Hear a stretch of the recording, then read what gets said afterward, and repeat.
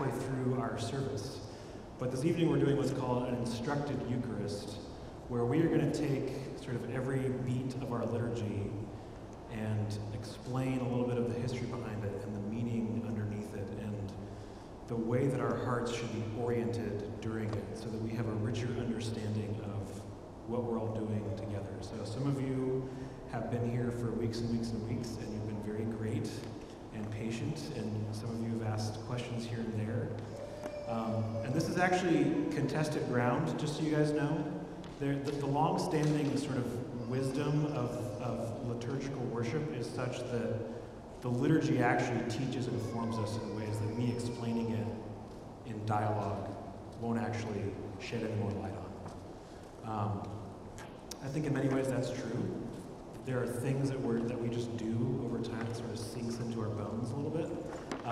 But we do also have brains, so tonight we're gonna sort of talk through what we're doing. We'll probably do this about twice a year, at least initially, as you know, most of us are very new to this tradition. So you should have two booklets.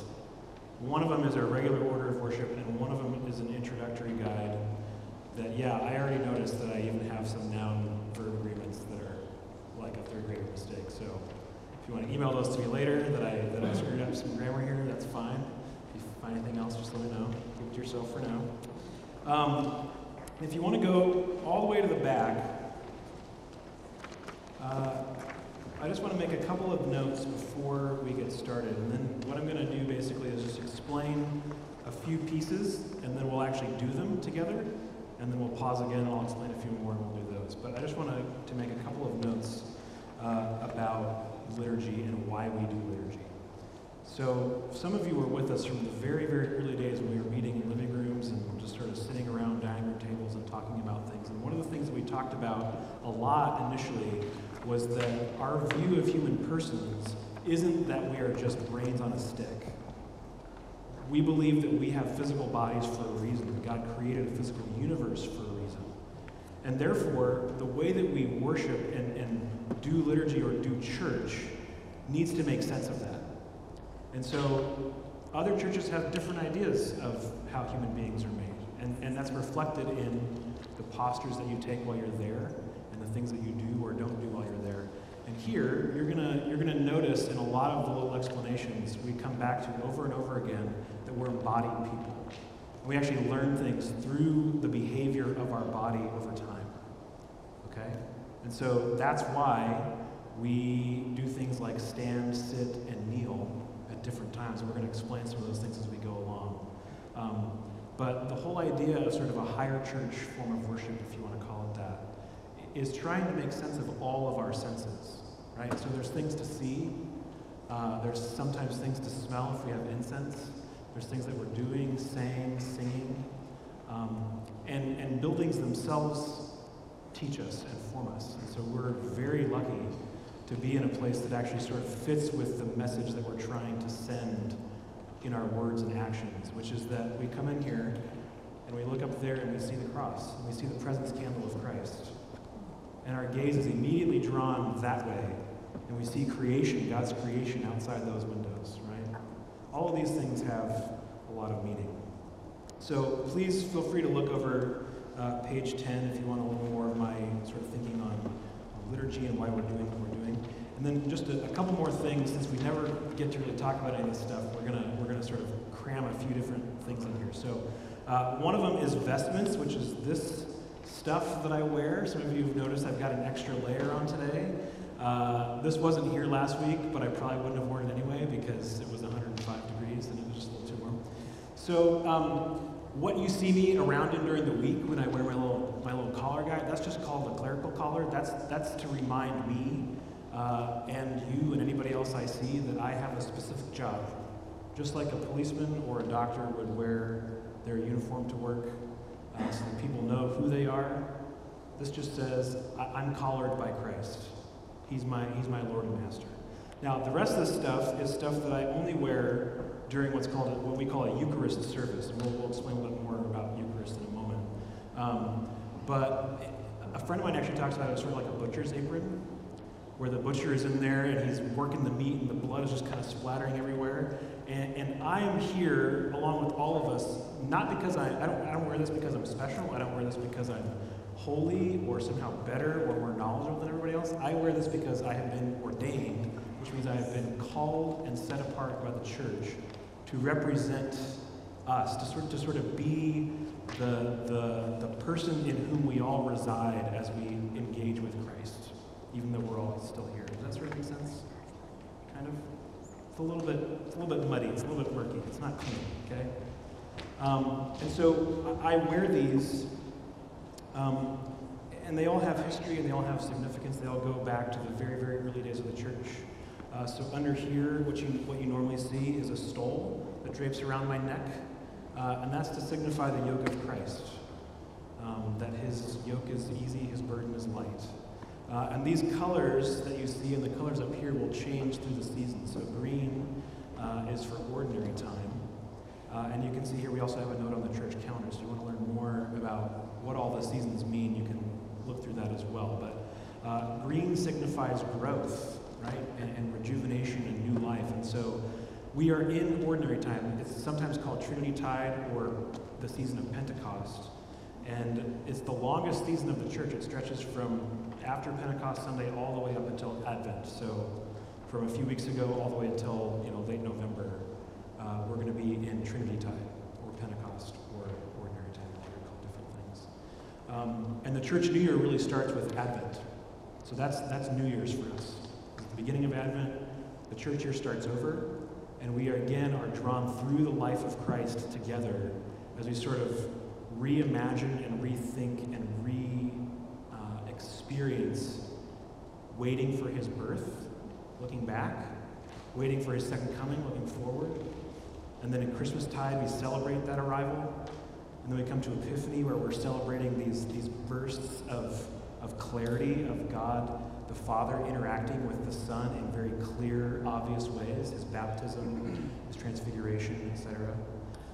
And then we come to the season of Lent, which is a sort of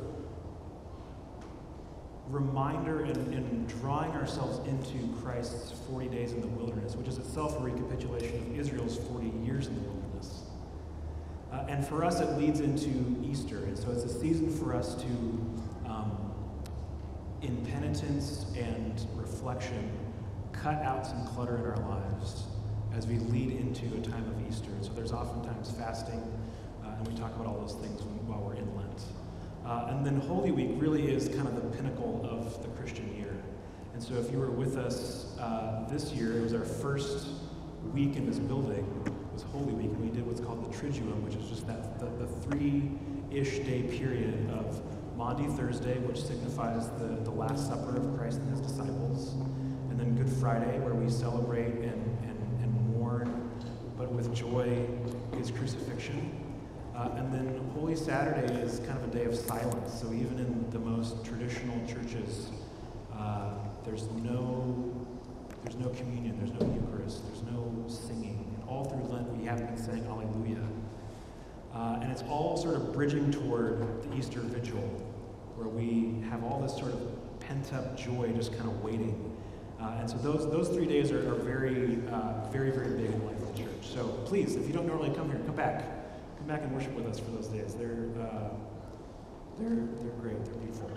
All right, final one, and then we're going to actually start walking through the liturgy, okay? This is just a note on making the sign of the cross. So some of you guys have been here for a while. You see me do sometimes this, and you're kind of like, what does this mean? Did we just swear allegiance to the Pope? I don't get this. No, answer, number one, no, we didn't. So making the sign of the cross is one of the earliest Christian practices.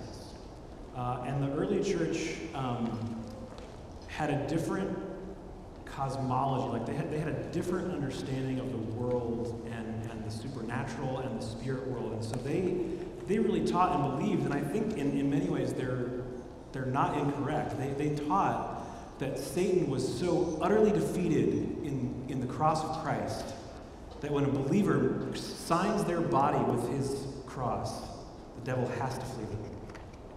And so in many ways, it's a sealing of our body. And so that's where in the creed, we'll talk about this again later, but in the creed, when we say that we look for the resurrection of the dead, We sign the cross there because it's in the cross of Christ that we attain resurrection. It's through him. And it's similarly a good mnemonic, just Father, Son, Holy Spirit. So oftentimes when we say Father, Son, Holy Spirit in the liturgy, we'll make the sign of the cross. And then the two real big moments of the sign of the cross, where you won't see me doing this, you'll see me doing this, is during the absolution and during the benediction. And we'll talk more about what those mean later. But again, because we don't think that we're just brains on a stick, that means that you can pray with something other than your mind and your mouth. You can actually pray with your body.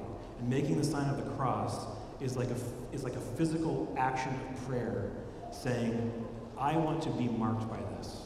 I want to live in this. I want to take up my cross daily and exist in this place where Christ took my punishment and then brought me to newness of life. Okay?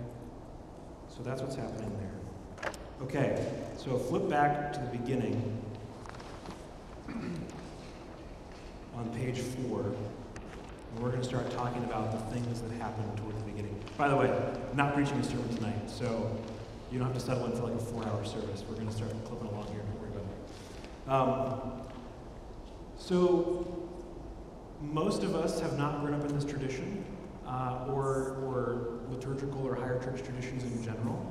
And so usually we're used to kind of coming in and we see our friends and it's really great to see them, and so we want to talk with them, and we're chasing our kids and we're getting our coffee and we're doing this and that. And if you'll notice, we're trying slowly, all of us are sort of reshaping how we do things. We're trying to have those conversations out there, and that's great. We really, we're a community. We want to know how each other are doing. Some of us are very busy during the week, so we don't get a chance to really connect except on Sundays. But when we come in here, there's kind of a switch that happens where this becomes a place of prayer and engagement with God's Spirit. And so typically we try to come in quietness and begin our prayers. And so you've got kneelers on the pew in front of you. If you want to flip that down and kneel and pray, you're more than welcome to do that. You'll notice that there's a baptismal font back where you came in, that little bowl of water. The reason that churches place that back there is that it's a reminder that we all enter God's church through baptism. And so if you've ever seen like in movies or something, if you're ever like in a Catholic service, people will dip their finger in there and make the sign of the cross when they come in. That's a refreshment of your baptismal waters. So you're coming in and you're reminding yourself by dipping your finger in there, I got here because the Spirit of God dragged me in through water. God works in strange ways. And most of us haven't been practicing this, and that's totally fine. Please go at your own speed. But you'll notice that when I come up, or when our other liturgical assistants come up, when we get up here, we'll do what's called reverencing the altar. And most times in church settings like this, all of us would do that when we come in and we get to our pew. You would either do something like this, or maybe drop to one knee. And again, it's because we're embodied people, okay? And I realize that some of you are maybe already having all sorts of questions about, well, what do you think is up there? Or who?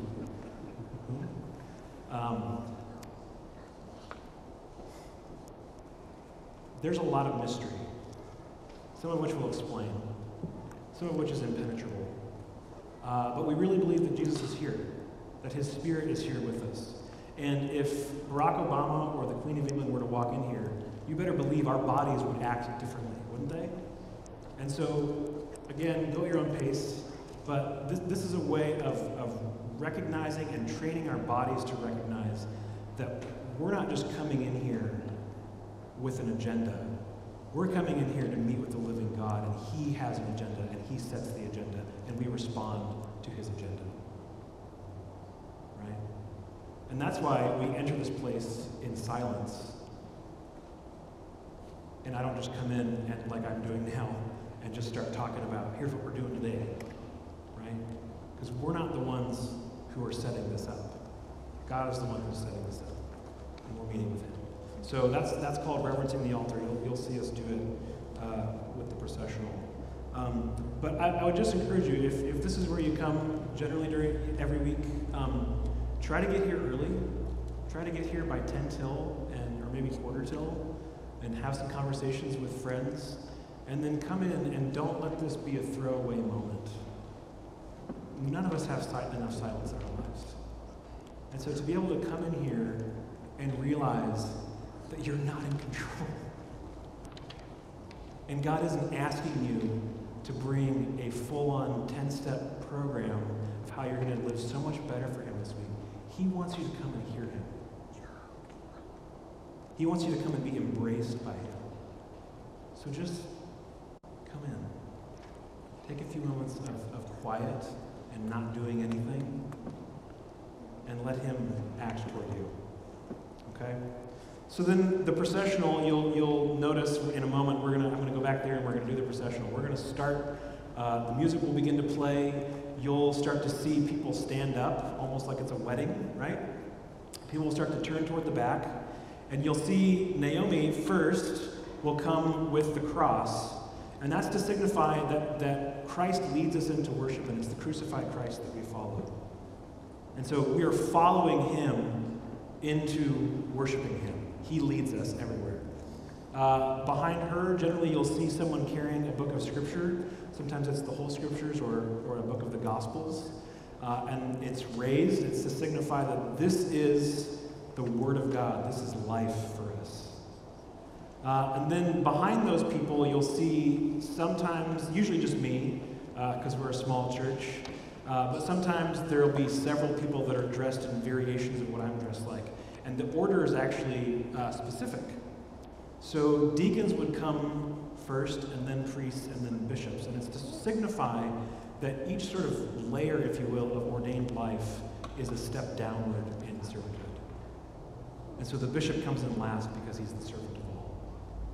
And the priest, if there's no bishop, would come in last because he's the servant of the whole community.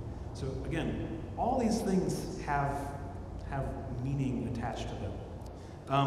So again, there are things happening, that we see. Sometimes there will be incense, and incense is always in Scripture a symbol of prayer.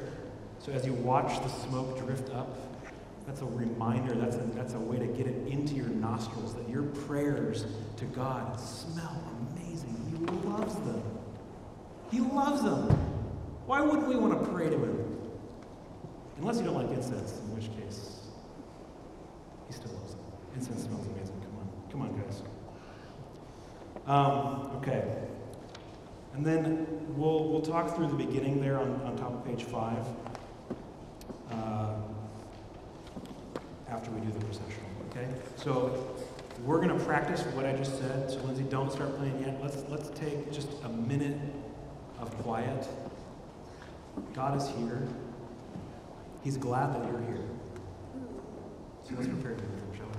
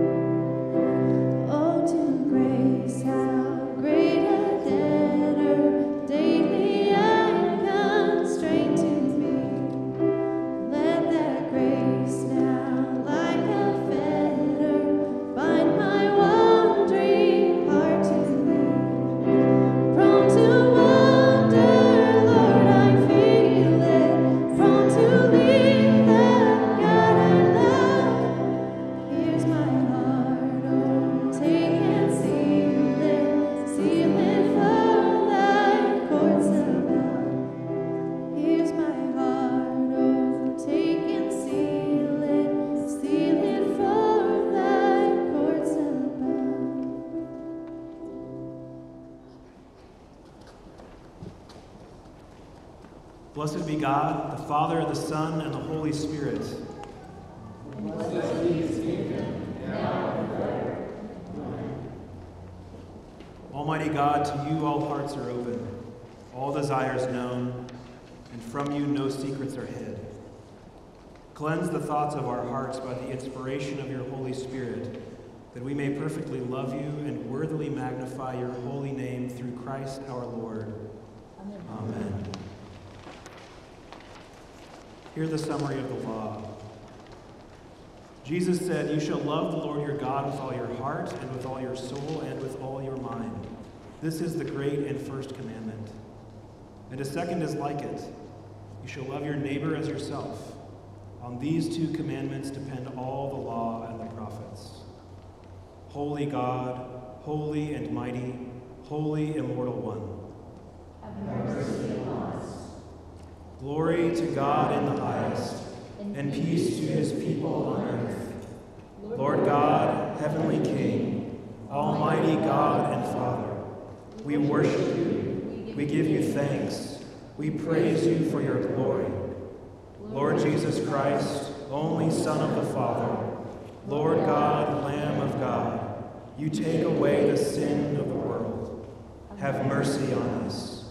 You are seated at the right hand of the Father. Receive our prayer.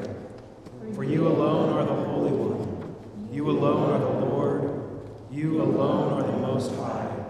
Jesus Christ, with the Holy Spirit, in the glory of God the Father. Amen. The Lord be with you. And with your spirit. Let us pray. O Lord, from whom comes all good things, grant us, your humble servants, the inspiration to always think and do those things which are good. And by your merciful guiding, may we perform the same. Through Jesus Christ our Lord. Amen. Now, normally, you guys can have a seat. We would go right into some songs. Let's talk about what just happened. Rather than beginning like we did this evening, where I come in and say, welcome, glad everybody's here, we begin with an acclamation. We begin essentially by greeting God and allowing God to greet us. This is primarily about us encountering God. That's what worship is about. And at the beginning of our service, we have this mixture of prayer and singing, and there's a summary of the law. And the summary of the law is there to remind us of many things, one of which is that we have failed miserably to uphold the law. During Lent, we actually go through the 10 Commandments, every single one of them, to remind ourselves how far we have failed.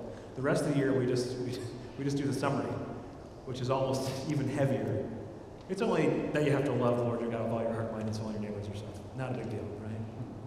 So we begin by recognizing, boy, if this is on us, we've failed. And we begin with the prayer of purity every week. That's the same prayer. And this is a feature of Anglican worship, this prayer of purity, and it's a reminder that God knows everything about us. We may have been trying to hide away this whole week, or for most of our lives, but there's no hiding in this room. There just isn't. The good news is that we're all sinners, and that God loves us and longs for us to come to him. He welcomes us. So this part of the service is a mixture of sobriety and joy, because we're being reminded of how far we've fallen short, and we're being reminded of how great God's mercy and love is toward us. The reason that we stand to sing and we stand at other parts of the liturgy is because dead people can't do that. People of the resurrection stand up. Praise God. That's why we stand.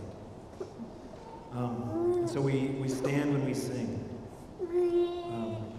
And then this section of the liturgy, before we move into the hymns of praise and the liturgy of the word, ends with what looks like collect, but is actually, of course, church people, gotta throw you off. It's pronounced collect, but it means to collect. It's a prayer that changes every week of the Christian year. So there's different themes. So when it's a feast day like the Ascension or Pentecost, it'll usually have something very specific to do with that. And the rest of the year is just a different sort of soundbite. And what it's designed to do, the reason they call it a collect is that it's collecting all of us in our thoughts and prayers toward one idea. And so what we just prayed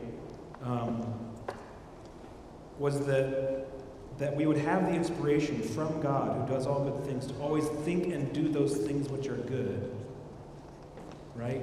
Live a Christian life, but how? By your merciful guiding, right? It's not us, it's Him.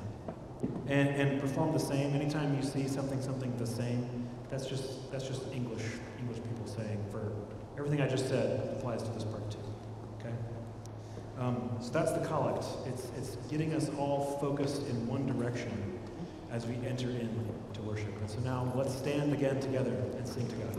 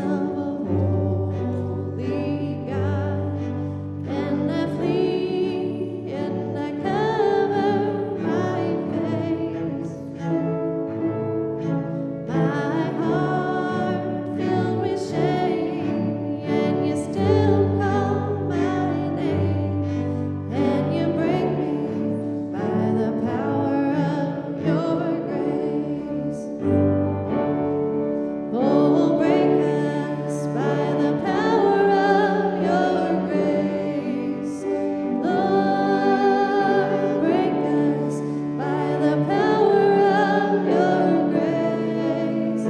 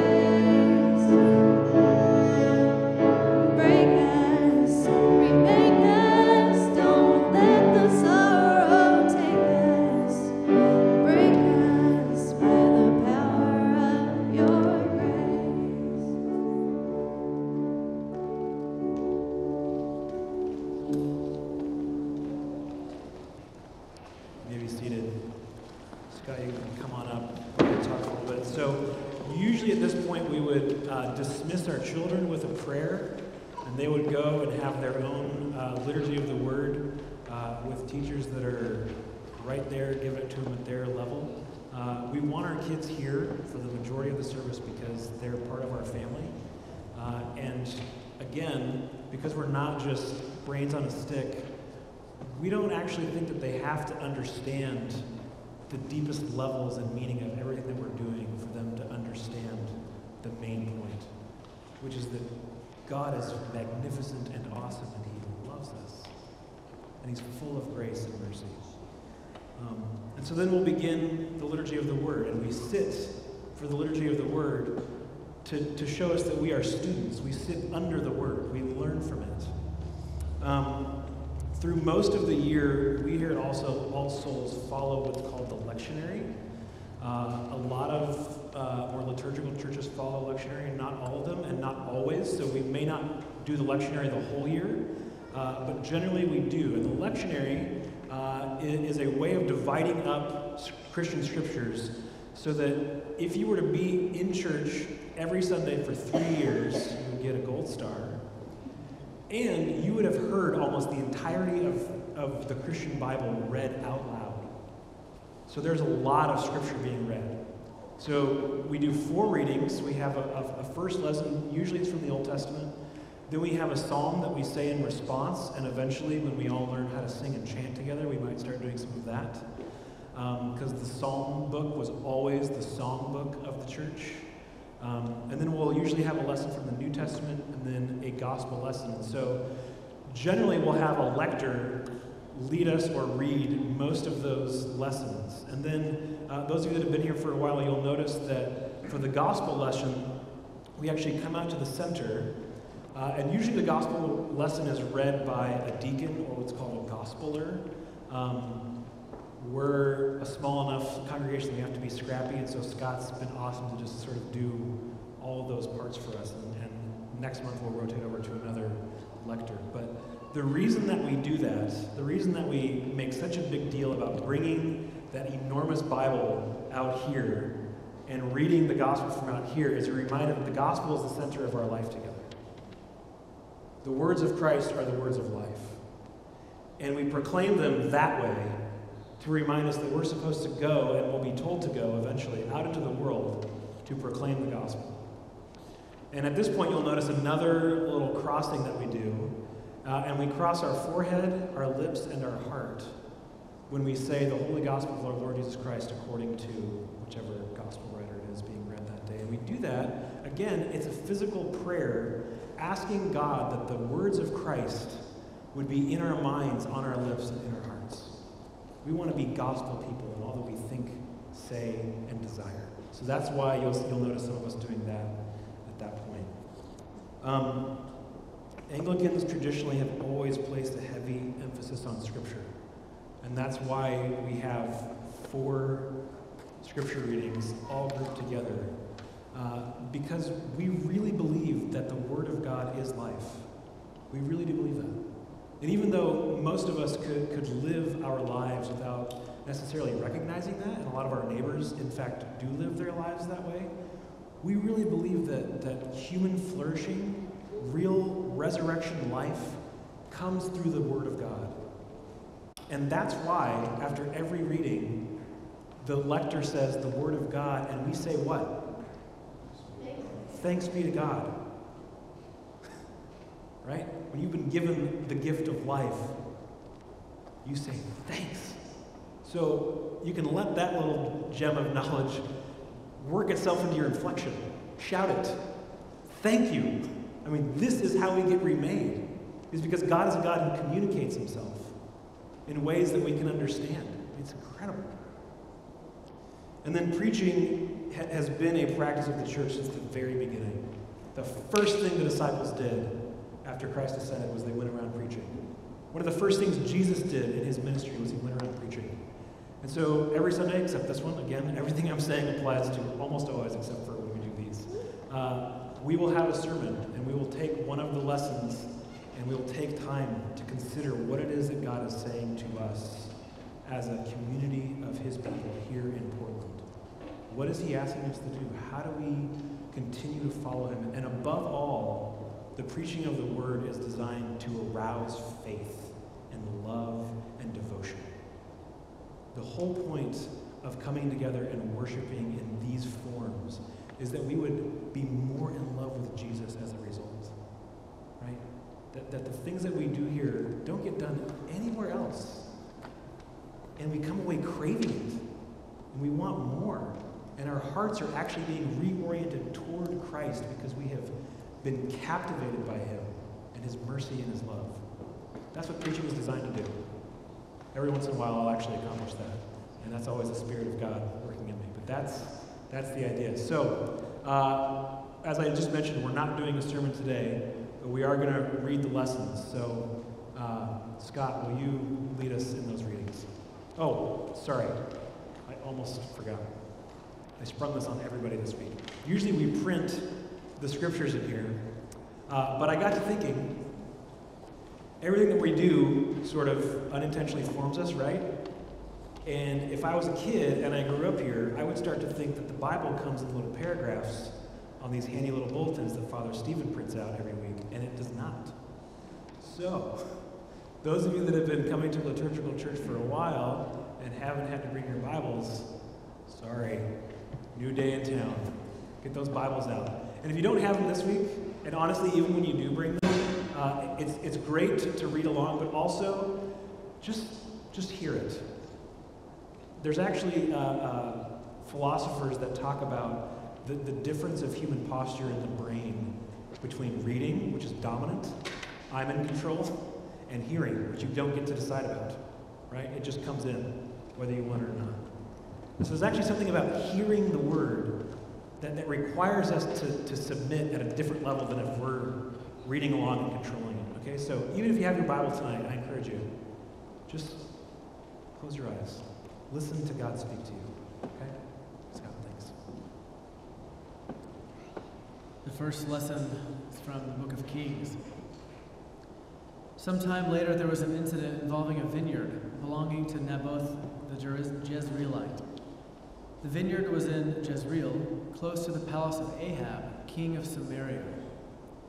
Ahab said to Naboth, "Let me have your vineyard to use for a vegetable garden, since it is close to my palace. In exchange, I will give you a better vineyard, or if you prefer, I will pay you whatever it is worth." But Naboth replied, "The Lord forbid that I should give you the inheritance of my ancestors." So Ahab went home, sullen and angry because Naboth the Jezreelite had said, "I will not give you the inheritance of my ancestors." He lay on his bed sulking and refused to eat. His wife Jezebel came in and asked him, "Why are you so sullen? Why won't you eat?" He answered her, "Because I said to Naboth the Jezreelite, 'Sell me your vineyard,' or if you prefer, I will give you another vineyard in its place." But he said, "I will not give you my vineyard." Jezebel, his wife, said, "Is this how you act as king over Israel? Get up and eat. Cheer up. I'll get you the vineyard of Naboth the Jezreelite." So she wrote letters in Ahab's name, placed his seal on them, and sent them to the elders and nobles who lived in Naboth's city with him. In those letters she wrote, "Proclaim a day of fasting and seat Naboth in a prominent place among the people. But seat 2 scoundrels opposite him, and have them bring charges that he has cursed both God and the king. Then take him out and stone him to death." As soon as Jezebel heard that Naboth had been stoned to death, she said to Ahab, "Get up and take possession of the vineyard of Naboth the Jezreelite, that he refused to sell you. He is no longer alive, but dead." When Ahab heard that Naboth was dead, he got up and went down to take possession of Naboth's vineyard. Then the word of the Lord came to Elijah, the Tishbite. "Go down and meet Ahab, king of Israel, who rules in Samaria. He is now in Naboth's vineyard, where he has gone to take possession of it. Say to him, 'This is what the Lord says. Have you not murdered a man and seized his property?' Then say to him, 'This is what the Lord says. In the place where dogs licked up Naboth's blood, dogs will lick up your blood. Yes, yours." Ahab said to Elijah, "So you have found me, my enemy." "I have found you," he answered. because you have sold yourself to do evil in the eyes of the Lord. He says, I am going to bring disaster on you. The word of the Lord. Thanks be to God. This is Psalm 5. For the director of music for pipes, a psalm of David. Listen to my words, Lord. Consider my life. Hear my cry for help. My King, my God, to thee I pray. In the morning, Lord, you hear my voice. In the morning I lay my request before you and wait expectantly. For you are not a God who is pleased with wickedness. With you, people are not alone. The arrogant cannot stand. In your presence, You hate all who do wrong. you destroy those who tell lies. The bloodthirsty and deceitful. You, Lord, detest. But I, by your great love, Can come into your house. in reverence, I bow down. Toward your holy temple. Lead me, Lord, in your righteousness. Because of my enemies, make your way straight before me. Glory to the Father, and to the Son, and to the Holy Spirit, as it was in the beginning, is now, and will be forever. Amen. The second lesson is from the letter to the Galatians. We who are Jews by birth and not sinful Gentiles know that a person is not justified by the works of the law, but by faith in Jesus Christ. So we too have put our faith in Jesus Christ, that we may be justified by faith in Christ and not by the works of the law, because by the works of the law no one will be justified. But if, in seeking to be justified in Christ, we Jews find ourselves also among the sinners, doesn't that mean that Christ promotes sin? Absolutely not. If I rebuild what I destroyed, then I really would be a lawbreaker. For through the law I died to the law, so that I might live for God. I have been crucified with Christ, and I no longer live, but Christ lives in me. The life I now live in the body, I live by faith in the Son of God, who loved me and gave himself for me. I do not set aside the grace of God, for if righteousness could be gained through the law, Christ died for nothing. This is the word of the Lord. Thanks be to God.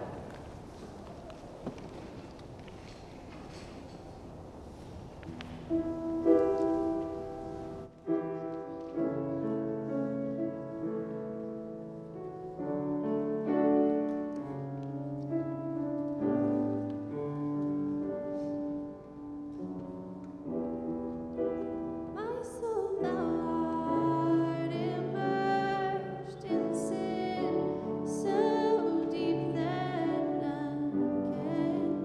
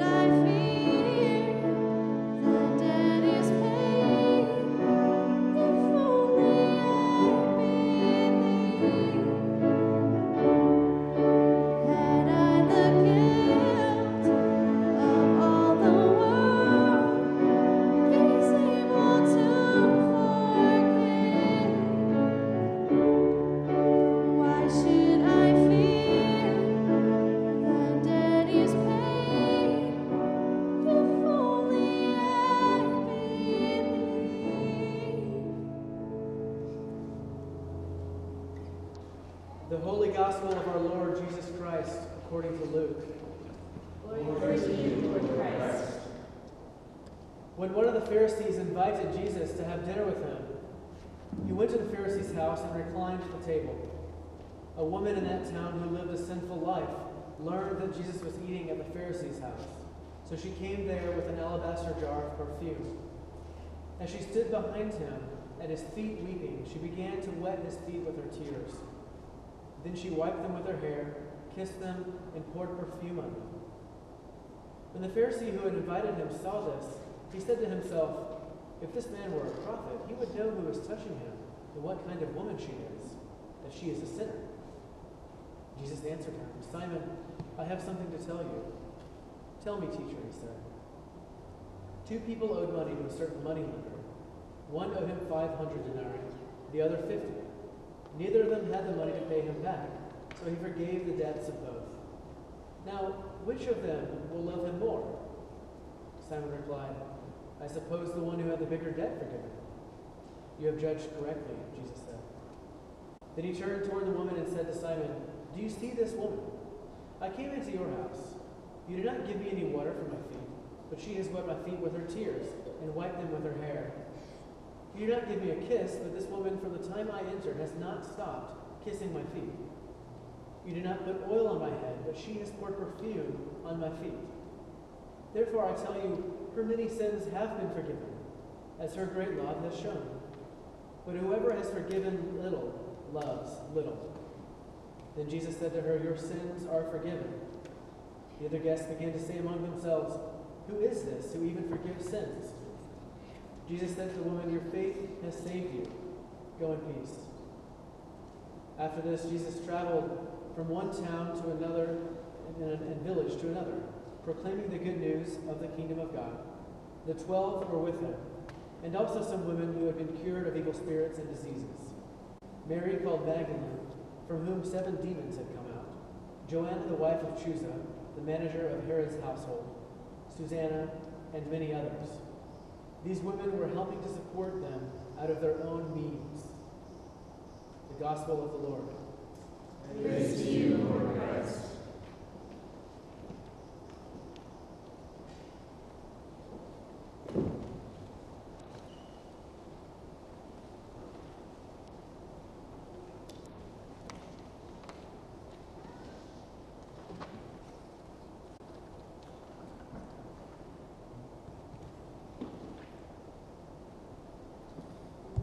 You can be seated.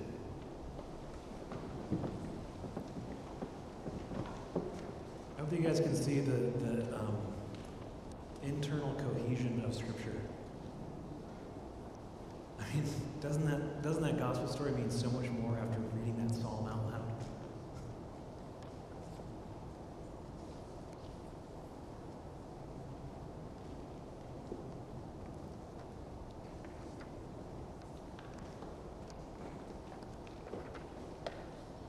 Right. I told you I wasn't going to preach a sermon, so I won't. That gospel passage is incredible. Jesus is good, is he not? Amen. You can come on. You can say it. Amen. Yeah. So after the sermon, we'll recite the creed together, and we'll recite the Nicene Creed, which is one of the oldest Christian creeds, and it states very, very clearly Trinitarian doctrine and Christological doctrine. So we see God as Father, Son, and the Holy Spirit, and we see Jesus Christ as fully God and fully man. And so we're getting all of this from the early church as they're wrestling with how to understand the Christian event and what it means to be a Christian. The beauty of the creed is, number one, you can match it up against the preacher's sermon and decide whether or not he's telling you the truth, or she. And another layer of beauty from the creed is that it really goes against the grain of our culture, doesn't it?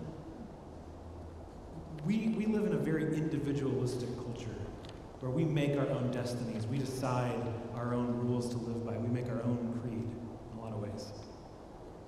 And the creed reminds us that we have not started Christianity. It didn't begin when we were born. It didn't begin when this church started. It definitely didn't begin when we walked in here today. Rather, we have been brought into a faith that has been handed down from generation to generation and is kept pure and real by the Spirit of God who protects the church. And so I realize that reciting a creed every week may feel a bit stifling to some of us really good Portlanders, good Northwest cowboy types. So when I have people ask me about different parts of the creed and they're kind of like, I don't know, the creed, it's just it's like a really tight belt. I would encourage you to think of it more as walls on a house or walls on a building. None of you, when you came in here, walked over to the wall and stared at it for 10 minutes thinking, boy, I don't know if I like this wall. This wall makes me feel really hemmed in. No, the walls allowed you to put your back against something and feel safe and contained and think about how you could use the space that's left to you. Okay? That's what creedal Christianity is about. Not everything is up for grabs. There are certain things that it's just required to be a Christian. You have to say, I believe these things. And I'll be honest, some of them are hard, and if you really think about what we're saying, some of you may come to me with questions in the next couple of weeks about, I don't know, do we really believe that? And we're going to start to unpack the creed in the fall. So I'll try to answer some of your questions now, but this really is designed to bring freedom. Because we can say with certainty, this is what's true. This is what's true about God and ourselves and the world. After we say the creed, which we'll say in just a moment, we will do the prayers of the people. And this is a time of structured prayer, and the forms change from week to week. There's a few different forms of the prayers of the people. But this is a time where we really start to sort of place ourselves and understand where we reside. And so we pray for ourselves, we pray for our church, we pray for the universal church, we pray for the world. And we start to understand how we relate and how we should relate to our neighbors, both next door and across the globe. And I would say, too, this is really the moment where the church starts doing her work. Right? We have been called to stand between God and the world and reflect God's world back to him and reflect God into the world. That's what the priesthood of all believers means. Okay? Is that our neighbors and friends, our family, our loved ones, those that do not know him, if we're not praying, what do we expect is going to happen? This is our moment to intercede on behalf of our world. And so tonight, in fact, you'll hear us pray for the city of Orlando. Because they need our prayers, don't they?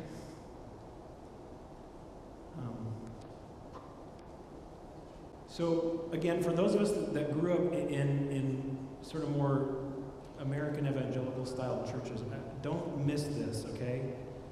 Most of us, if you grew up in churches that most of you I know, the churches you come from, you come to church to hear a good sermon. It better be entertaining so you can really get into it. In this type of worship, in this tradition, the tradition of the church, from the earliest days, you come to church to learn how to pray and to learn how to pray together because that's our work. And it informs all of the other work that we then go and do, acts of service, evangelism, everything else. It all starts in this moment of praying together. Okay? So, if you're able, would you stand and let's recite the creed together, and then we'll enter into a time of prayer together. We believe in one God, the Father, the Almighty, maker of heaven and earth, of all that is seen and unseen. We believe in one Lord, Jesus Christ, the only Son of God, eternally begotten of the Father, God from God, light from light, true God from true God, begotten, not made, of one being with the Father. Through him all things were made. For us and for our salvation, he came down from heaven. By the power of the Holy Spirit, he became incarnate from the Virgin Mary and was made man. For our sake, he was crucified under Pontius Pilate. He suffered death and was buried. On the third day he rose again in accordance with the Scriptures. He ascended into heaven and is seated at the right hand of the Father. He will come again in glory to judge the living and the dead, and his kingdom will have no end. We believe in the Holy Spirit, the Lord, the giver of life, who proceeds from the Father and the Son. With the Father and the Son, he is worshipped and glorified. He has spoken through the prophets. We believe in one holy Catholic and apostolic church. We acknowledge one baptism for the forgiveness of sins. We look for the resurrection of the dead and the life of the world to come.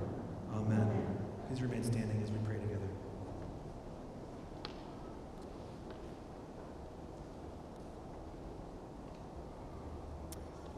With all our heart and with all our mind, let us pray to the Lord, saying, Lord, have mercy. For the peace from above, for the loving kindness of God, and for the salvation of our souls, let us pray to the Lord. Lord, have mercy. For the peace of the world, for the welfare of the Holy Church of God, and for the unity of all peoples, let us pray to the Lord. Lord, have mercy. For our bishop and for all clergy and people, let us pray to the Lord. Lord, have mercy.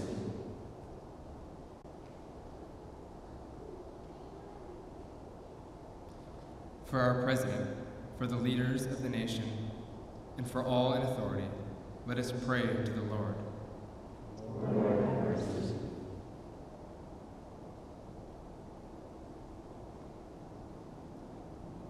For the city of Orlando, and for all those who live in heartache or fear as a result of violence, let us pray to the Lord. Lord, have mercy.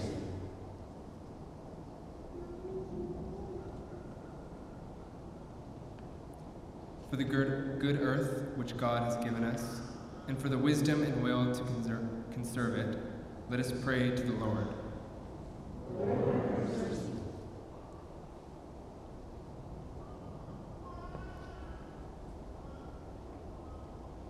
For the aged and infirm, for the widowed and the orphans, and for the sick and the suffering, let us pray to the Lord. Lord, have mercy. For the poor and the oppressed, for the unemployed and the destitute, for prisoners and captives, and for all who remember and care for them, let us pray to the Lord. Lord, have mercy.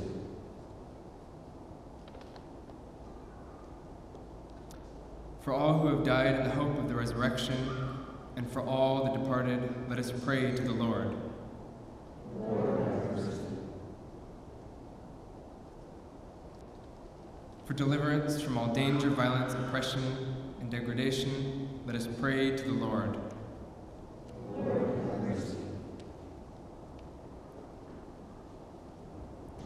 For the absolution and remission of our sins and offenses, let us pray to the Lord. Lord, have mercy.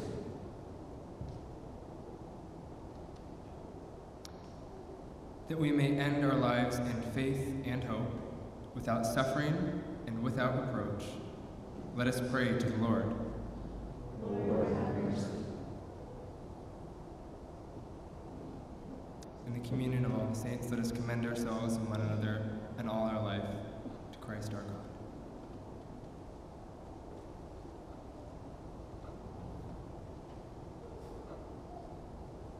Heavenly Father, grant these our prayers for Jesus Christ's sake, our only mediator and advocate, who lives and reigns with you in the unity of the Holy Spirit, now and forever. Amen. Thank you. You may be seated. So the moment of confession and absolution sort of marks the transition between the liturgy of the Word and the liturgy of the table, which are the two main sort of overtures of ancient Christian worship. And again, we're using our bodies. So we kneel to signify not just our penitence, but also our helplessness. That there is nothing that we can do to undo what we've done. We can't get ourselves out of this. So kneeling is a sign of being helpless in a lot of ways. And in our confession, we call on God to be merciful to us. Why? Because of what Christ has done on our behalf. So it's another reminder, even as we come to confession, that we enter into relationship with the triune God only by the death and resurrection of Christ. And then we have declared over us the words of absolution and the comfortable words of Scripture. And this is a moment where, again, it's mysterious, and don't take it further than what I'm saying, but it's a moment that in the absolution, each of us is hearing the voice of Christ. Right? So if you were at my ordination service, you'll remember that all the other priests come up and they lay their hands on me, and the bishop passes on what Christ gave to the earliest apostles, which is the authority to bind sins and loose them.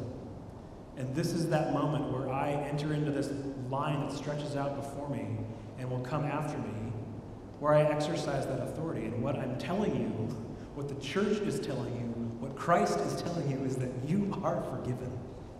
You are. It's real. It doesn't matter if you feel it in that moment. It's true. Okay? Our feelings are fickle. They don't always tell us the truth. So when you're here and you make your confession and you hear those words, you know God is happy with you.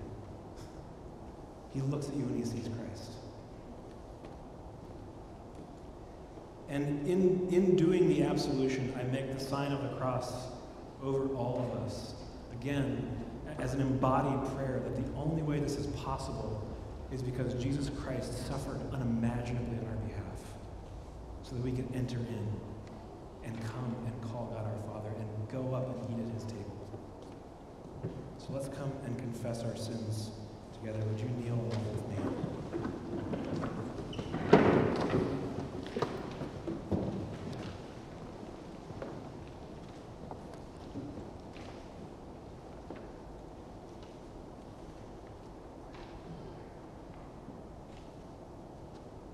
Most merciful God, we confess that we have sinned against you in thought, word, and deed, by what we have done and by what we have left undone. We have not loved you with our whole heart. We have not loved our neighbors as ourselves. We are truly sorry, and we humbly repent. For the sake of your Son, Jesus Christ, have mercy on us and forgive us, that we may delight in your will and walk in your ways, to the glory of your name. Amen. Almighty God, our Heavenly Father, who in his great mercy has promised forgiveness of sins to all those who sincerely repent and with true faith turn to him, have mercy upon you, pardon and deliver you from all your sins, confirm and strengthen you in all goodness, and bring you to everlasting life through Jesus Christ our Lord. Amen. Hear these words of comfort. Come to me, says Jesus, all you who labor and are heavy laden, and I will give you rest. Please stand.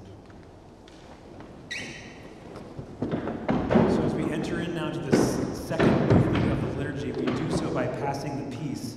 And it may seem strange to sort of stop everything all of a sudden and say hello to one another. That's not actually what we're doing.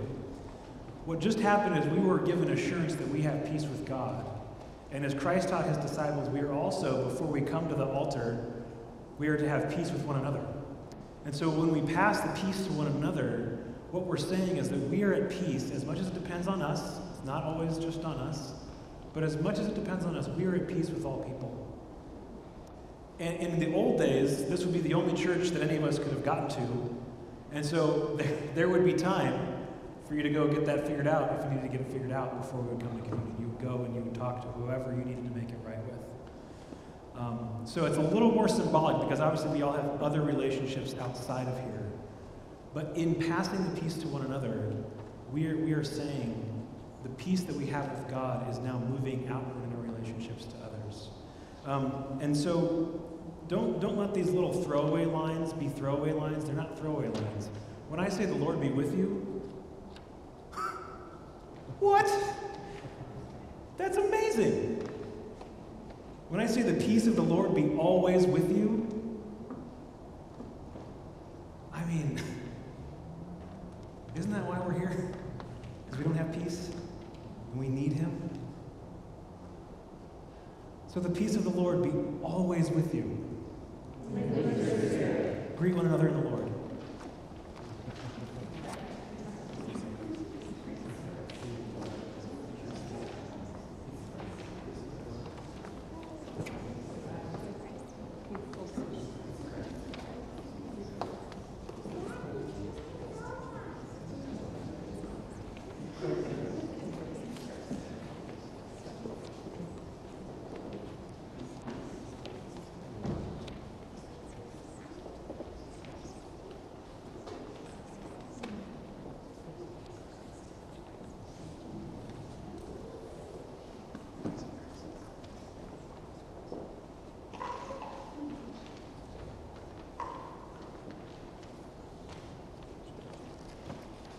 All right, you can be seated.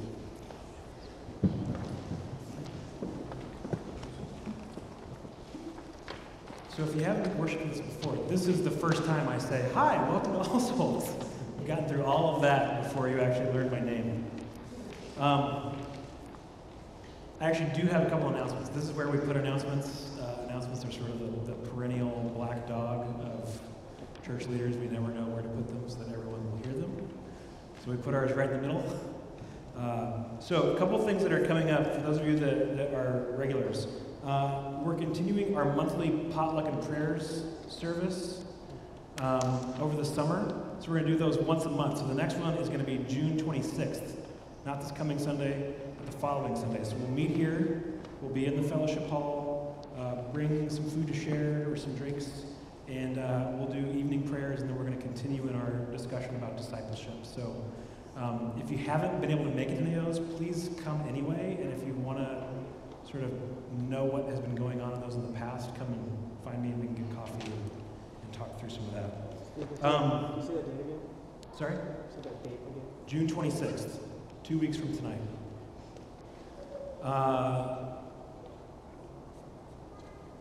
I'm going to announce this, but I don't have anything firm in place, so just bear with us. We're going to cancel the monthly study nights for the summer, and we're going to replace them with something that's more family-oriented and do some like picnics in the park and stuff.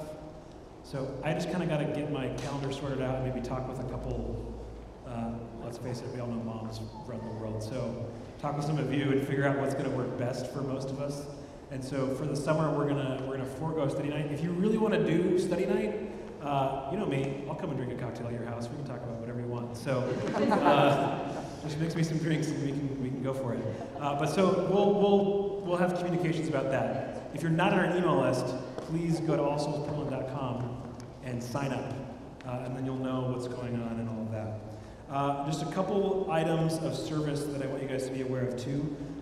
We're still in need of volunteers in our nursery. We're still slowly starting to get our kids' stuff sorted out. So thank you to all of you that have been really involved with that already.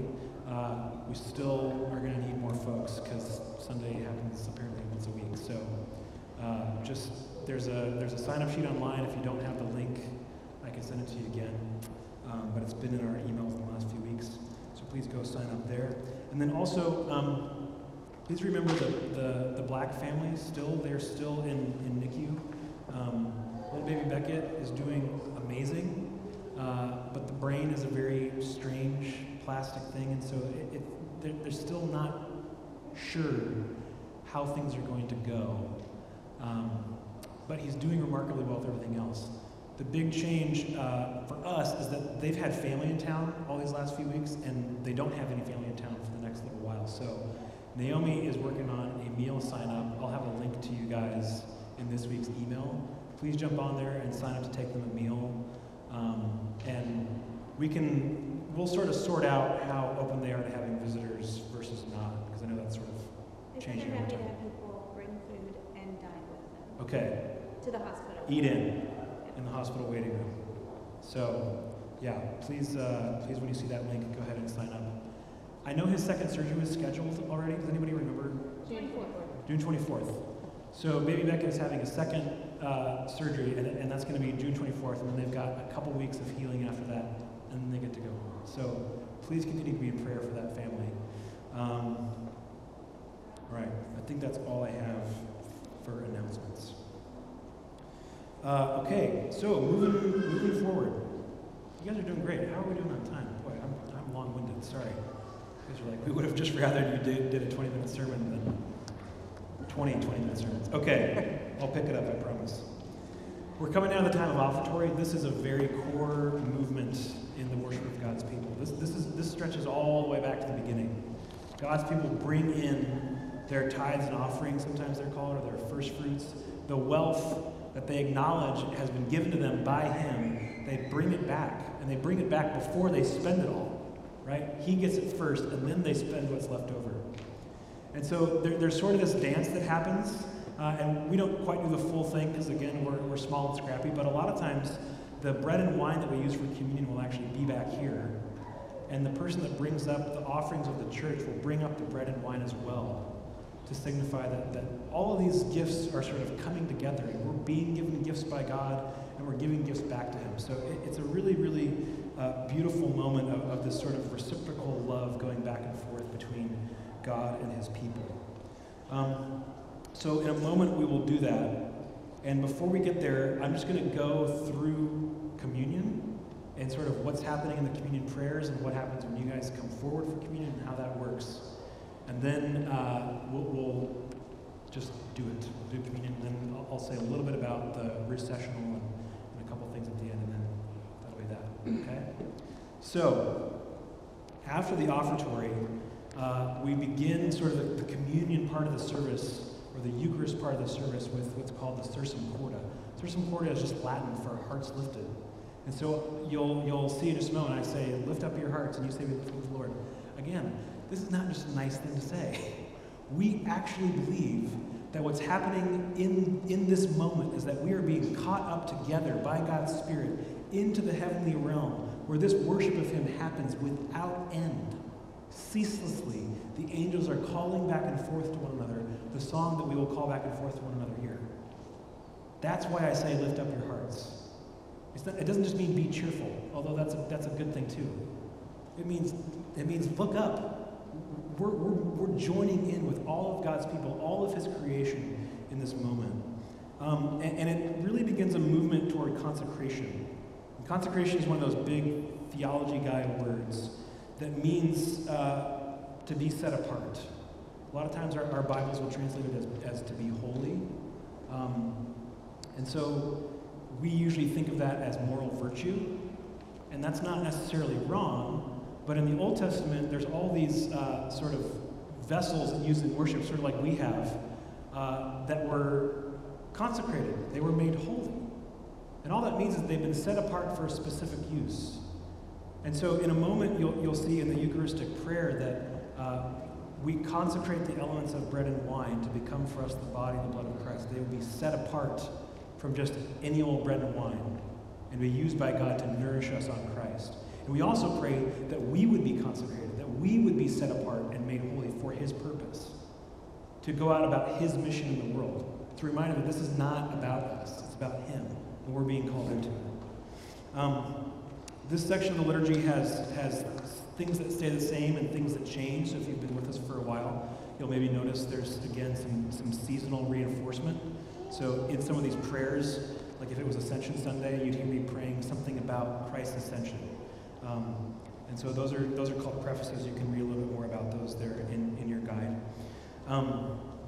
And then just a little bit to say about Eucharist. This is going to be really hard to compress into a couple minutes, but I will do my best. All of the forms of Eucharistic prayer emphasize different aspects of God's redemption story. And so in the prayer, you're going to hear me saying, kind of for and with all of us, the story of what God has done in the world. Because that's what He's asked us to do. That's what He's asked His people to do from the very beginning, is to just constantly be repeating what it is that He's done on behalf of His people. And really what we see as God's action in the world is being sort of summed up and epitomized in the Eucharistic meal. Eucharist, by the way, just means thanksgiving. So some people call it communion or Lord's Supper or the Lord's table. I like the word Eucharist because I love the idea of a Thanksgiving meal. Like, this is the place where we are just so overjoyed to be because of what Christ has done. These prayers all include the words of institution, so you'll hear every week that little clip of what Jesus says in the Gospels, this is my body. Every time you take of it, do this in remembrance of me. This is the cup of the new covenant in my blood. Okay? Every week. This is the sacrament that Christ instituted, so we're doing it in the way that he prescribed. And this is where we get into the sticky wicket, as our friends across the pond would say, of Anglican theology, which is Eucharistic theology. What is happening in the Eucharist? What's going on with the bread and the wine? All right. Yeah, we can solve this problem that's gone on for 2,000 years in a couple minutes. Here's Anglicans have a pretty wide breadth of what they believe happens with bread and wine. Here's what the prayers teach us and what I personally believe, okay? Is that as we're here and we're praying that God would sanctify this bread and this wine, we are calling on God to make real for us what Christ said would happen, which is, this is my body given for you, this is my blood shed for you. Not, this is a symbol of my body or a symbol of my blood. It's, this is it. Now, most of us are wondering, so does that mean we believe in transubstantiation, even though we might not really know what that means? The answer for me is no, I don't. I think that's what I would call a category mistake. Transubstantiation is asking, how does it become the body and blood of Christ? And I say, wrong question. Wrong question. I don't know. If you were to put it under a microscope, it would look like bread and wine. But what Jesus said is that when you partake of these things, you are partaking of his body and blood. And in John 6, the crowd is horrified at what he says. And what does he say? Unless you eat my flesh and drink my blood, you have no part of me. They didn't misunderstand him. They were upset because that's really weird. Okay, but this fits in with the whole sacrificial system of the Old Testament being summed up and ended, brought to its terminal point in Christ. So for those of you that are a little more into nuanced theology, just understand, we don't believe that we are re-sacrificing Christ. His sacrifice happened once for all. His blood covers all of us. It was that one time. That's it. He's seated at the right hand of God. End of story. What we are doing, though, the reason that we call that an altar is because the sacrifice is still being made, but it's our sacrifice. It's what Paul calls a sacrifice of praise. And a living sacrifice, he tells the Romans. And so you'll hear that in the prayer as well. Okay? And so all of this gets tied in with how God's people have always worshipped him, but now we do it through the body and blood of Christ. And you'll notice that the prayers really straddle this tension of theology, that we really believe Christ is present, but we don't think that the bread and the wine physically actually becomes flesh and blood. It's a spiritual reality. And the prayers reflect that tension. Okay? If you guys have questions on my poor explanation, you can ask me after the service. You can read a little bit more. I think I may have been a little bit clearer when I wrote this down the first time.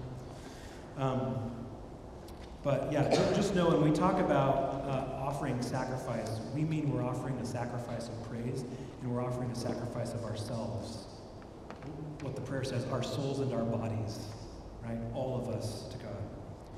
And then the Eucharistic prayers conclude with the great doxology. By him and with him and in him, in the unity of the Holy Spirit, all honor and glory is yours, Almighty Father, now and forever. And that's where the people shout, Amen. And that sort of sums up this thanksgiving. And then the people are invited to boldly pray as Christ taught them to pray. And we pray the Our Father, the Lord's Prayer. And we realize that we get to call him our Father because of what Christ has done. And so it's part of our Eucharistic feast together. The fraction just means breaking. So in the liturgy, you'll notice I'll say something like, Behold the Lamb of God sacrificed for the sins of the world, or something like that. And I break the communion bread there. This is sort of a recalling of Christ's body being broken on the cross, okay? So this is a time of sorrowful joy as we consider how our sinfulness broke down upon the body of God's Son, okay? It's a time of do you get that a lot of Christian worship is kind of ambivalent? There's a lot of sorrow and joy sort of brought together because of our failure and the way that we have so grossly walked away from God, but how mercifully and wonderfully he comes after us. I mean, it ends on a major chord. It doesn't end in a minor key. It ends with joy. But there's still these moments where we have to recognize that it's our sinfulness that required this. And how beautiful is it that God is willing to do it for us. So that's the fraction. The prayer of humble access is better caught than taught. You'll hear it as we say it together. It's a beautiful prayer. It's based almost entirely on Scripture. It's us reminding ourselves that we get to come to this table and feast because of what Christ has done on our behalf, not because of anything else. And then communion begins. And so here's the practical, get out your diagrams. Here's how we do this, okay? So I'll be up there with my communion assistant, and we will eat first, and then usually our musicians will come up just because they have to get to their stations and play a song. And then we don't have enough people to warrant ushers for this part. Some churches will have ushers sort of tell you when to go up. So just sort of go up by row or come up when you're ready. It doesn't matter to me. What you'll do is you'll come up to the rail there and you'll kneel, and you'll hold out your hands like this, again, shape of a cross. And you'll have the bread placed in your hand. All baptized Christians, by the way, welcome to come and feast. If you've been baptized in the name of the Father, the Son, and the Holy Spirit, you come and eat with us. This is God's table for his people. Okay? You'll come in and you'll place your hands and you will receive communion. Okay? This is an important theologically laden distinction from maybe how some of your other churches do this, where you go and you take communion. We don't take communion, we receive communion. Jesus comes and gives himself to us, and we receive it. Okay? So, for those of you that have been here for a while and you're kind of wondering, like, what is the rightest way to do this? I've got it all written down there for you. Okay? Usually the bread gets placed in your palm. You bring it up like this rather than picking it up, because again, you're just receiving it. Okay? If you'd rather have it consumed by intinction, where we dip it in the cup for you, that's totally fine. Leave it there, and the chalice bearer will come along and dip it for you. Typically, I know some of you are doing that because you're like, I don't know if I want to put my mouth on the cup. Just so you know, typically the chalice bearer would actually put the wafer in your mouth at that point. So, you win some, you lose some. If you're a germaphobe, you just never know what might be happening. We won't force that on you, okay? So if you want to go by intinction and then have it handed back to you, that's totally fine. If you've consumed the bread, the chalice bearer will come around with the cup, and they're going to stay holding on to it, but go ahead and put your thumb on the base and guide them. Let them know when you've got it, okay? Take a drink, and then sort of guide them back down. A lot of times, people will mark themselves with the sign of the cross, either before or after receiving communion. Again, just a verbal or a physical action of prayer, signifying that we're here because of what Christ has done. The proper response to receiving communion is always amen. Amen. Body of Christ, bread of heaven, given for you. You eat it and you say, amen. Let it be so. This is true. This is true. Let me just make sure I'm not missing anything else here. Okay. We will look over the rest of this stuff after we've all feasted together on communion. So, we will begin with the offertory. So get back in your other booklet there, and we'll go through communion, and then we'll huddle up and talk a little more. Okay? Yours, O Lord, is the greatness and the power and the glory and the victory and the majesty. For everything in heaven and on earth is yours. Yours is the kingdom, O Lord, and you are exalted as head above all. All things come from you, O Lord, and of your own have we given you. Amen. Let's give to the Lord.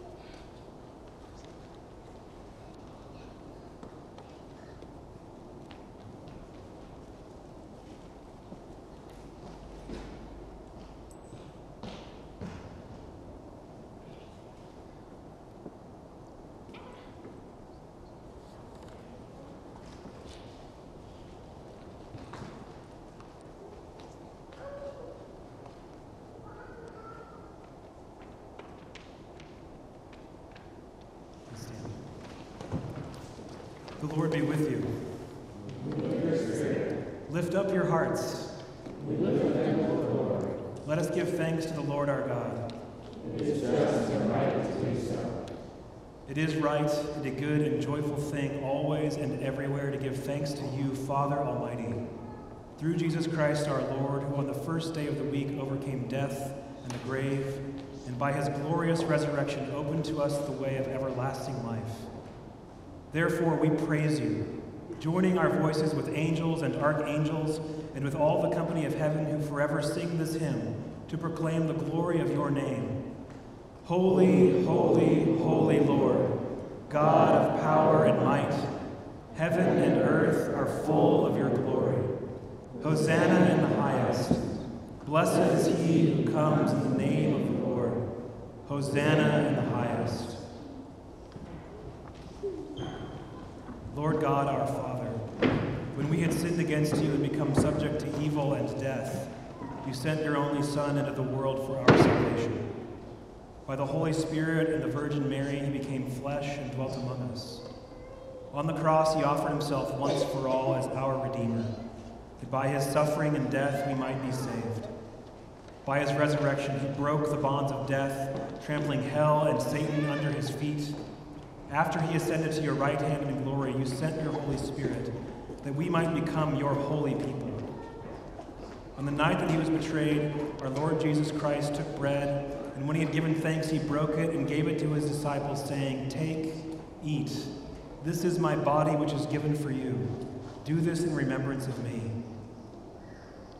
After supper, Jesus took the cup, and when he had given thanks, he gave it to them, saying, "Drink this, all of you, for this is my blood of the new covenant, which is shed for you and for many for the forgiveness of sins. Whenever you drink it, do this in remembrance of me." Now sanctify these gifts, that they may become for us the body and blood of your Son, Jesus Christ. Sanctify us also, that we may be filled with your Holy Spirit and manifest your presence and power in the world. Therefore, Heavenly Father, as we joyfully proclaim our Lord's life, death, and resurrection, we offer ourselves, our souls and bodies, as a living sacrifice.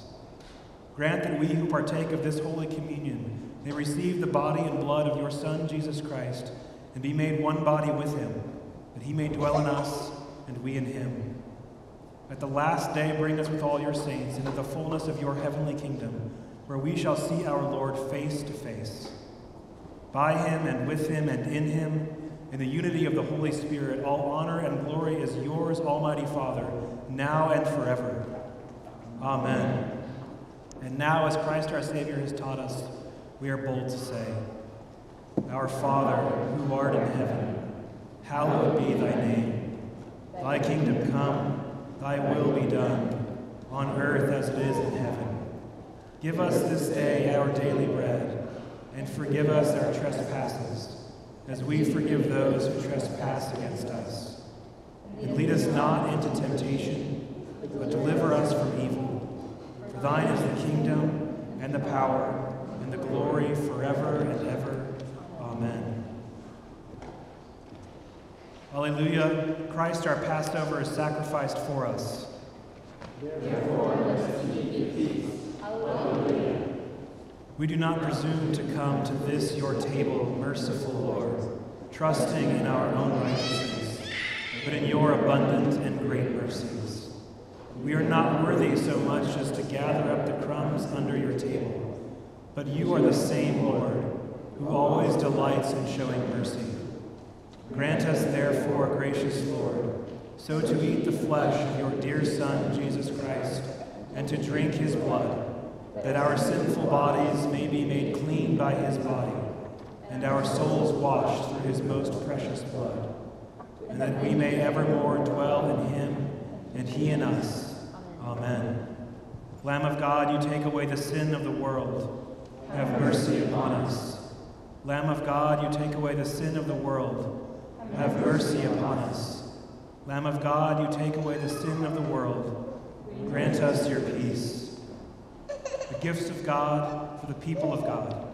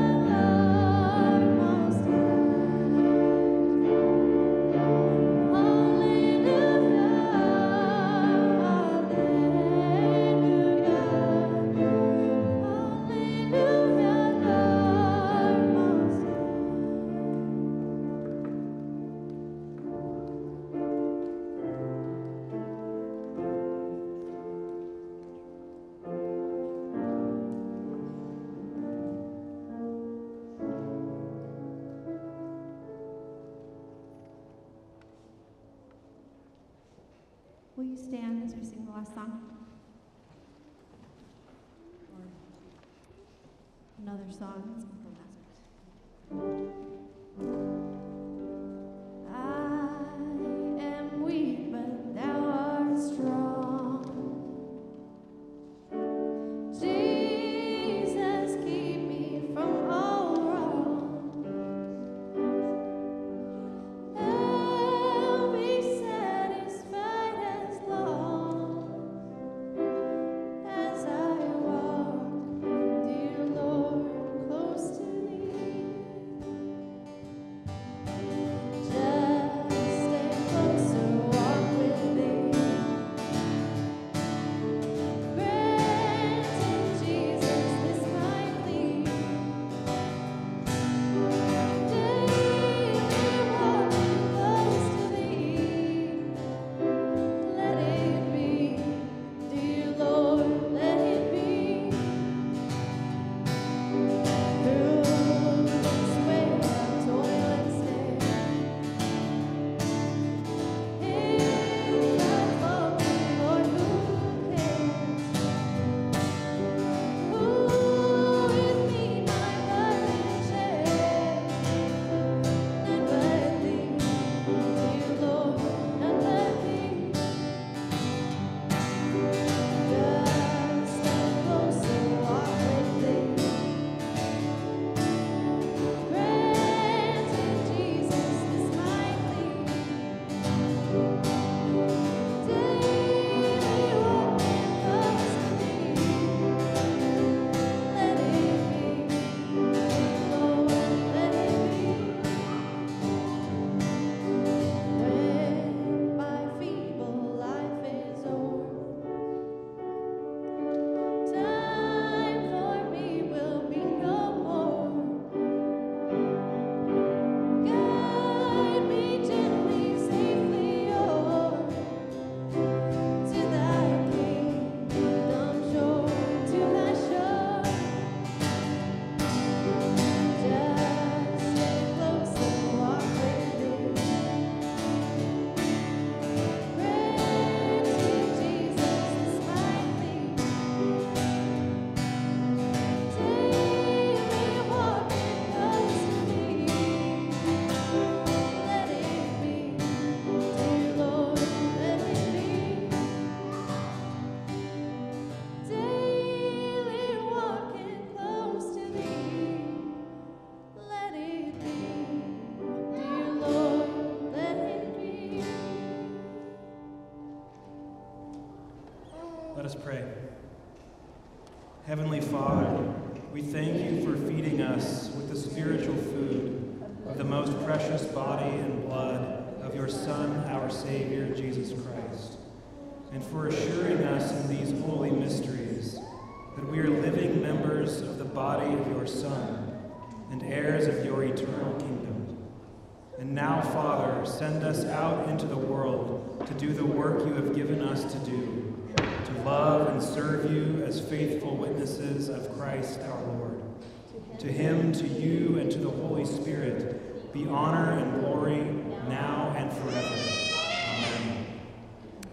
So occasionally we'll do the Gloria at the end rather than the beginning like we did this week. You can read a little bit more about that in your introductory guide. Just a quick word about our blessing and dismissal, and then we'll do those things and be gone. The blessing is rooted in the ancient practice of God's people. And it is, again, the best news that we have peace with God. That we have peace with God.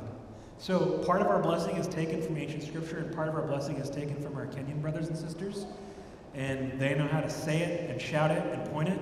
And so the way that we do it here, when we say we send to the cross of Christ, we're going to point to the cross. And we're going to shout it. And when we say that we set our hopes on the risen Christ, we're going to point up and we're going to shout it. Okay? All our problems, we send to the cross of Christ. All our difficulties, we send to the cross of Christ. All the devil's works, we send to the cross of Christ. All our hopes, we set on the risen Christ.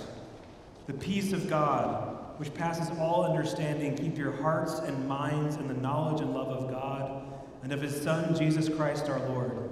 And the blessing of God Almighty, the Father, and the Son, and the Holy Spirit be among you and remain with you always. Amen. And then we leave the same way we came in, following the cross of Christ. Let's sing together.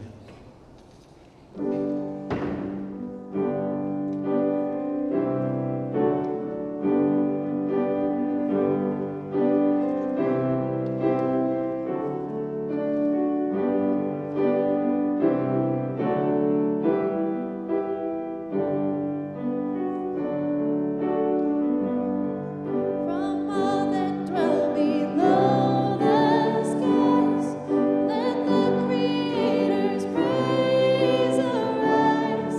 Let the Redeemer's name be sung through every land by every tongue. Eternal are thy mercies, Lord, and truth eternal is thy word. Thy praise shall sound from shore to shore, till sun shall rise and set no more. Praise God from whom all blessings flow. Praise Him, all creatures here below. Praise Him above, ye heavenly host. Praise Father, Son, and Holy Ghost. Go in peace to love and serve the Lord.